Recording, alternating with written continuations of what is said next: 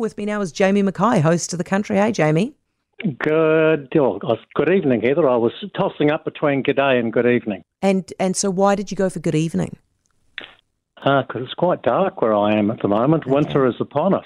Okay, so the day bit is finished. Okay, thank you, Jamie. I'm glad we cleared that one up. Yeah. What are you expecting? What have we been told to expect in the final GDT auction of the dairy season tonight? Well, in the wee small hours, the dark hours, Heather, of tonight, we'll have our final global dairy trade auction of the dairy farming season. Remember, the dairy farming season finishes on May 31st. So on June the 1st, the farmers all swap farms, or the share milkers do, and move to new properties.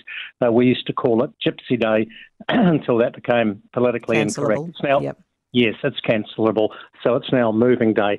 But look, we're hoping for 3 lifts in a row. The last 2 have been good, up 3.2%, up 2.5%. This followed on from 7 out of 8 falls in the auctions before that, going way back to December 2022.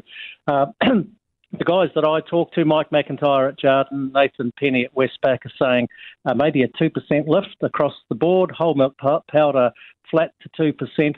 Interestingly, Heather, the futures markets for next season are now sitting at $8.47, and while that doesn't sound much, it's a hell of a lot better than it was not more than just over a month ago in April when they were sitting at $7.54. So that's nearly lifted $1. Futures for this season are sitting at $8.40, Fonterra's midpoint. For this season, about to end, at the end of May, is $8.30. So fingers crossed for 3 in a row for the dairy industry. Jamie, listen, if you listen to the government will tell you they are providing heaps of support to the farmers and the horticulture industries who were hit really hard by Cyclone Gabrielle. But these guys say they need more help. What's going on here? Yeah, well, Horticulture New Zealand President Barry O'Neill got the gloves off today, effectively, because Damien O'Connor was on our show at lunchtime, and he was sort of saying, well, he was almost accusing Horticulture New Zealand of dragging the chain when it comes to giving him information, on the cyclone damage.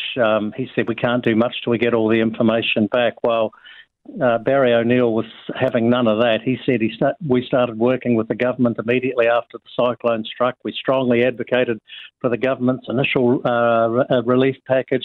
The government has had full access to all data we have collected and done so for several weeks now. The Agriculture Minister has repeatedly said he is waiting on reports, and then Barry went on to say, for Ag Minister Damien O'Connor to say Hort New Zealand has not provided the government with answers and information is disingenuous. So a bit of a scrap going on there. Look, Heather, I don't know the answer in Hawke's Bay. There is so much damage, so much reparation to be done. I know the government can't pay for it all, but I think those poor growers are just looking for some direction. What is your read on what is happening here? Who is not being straight up, or are they both being straight up and they're just talking past each other?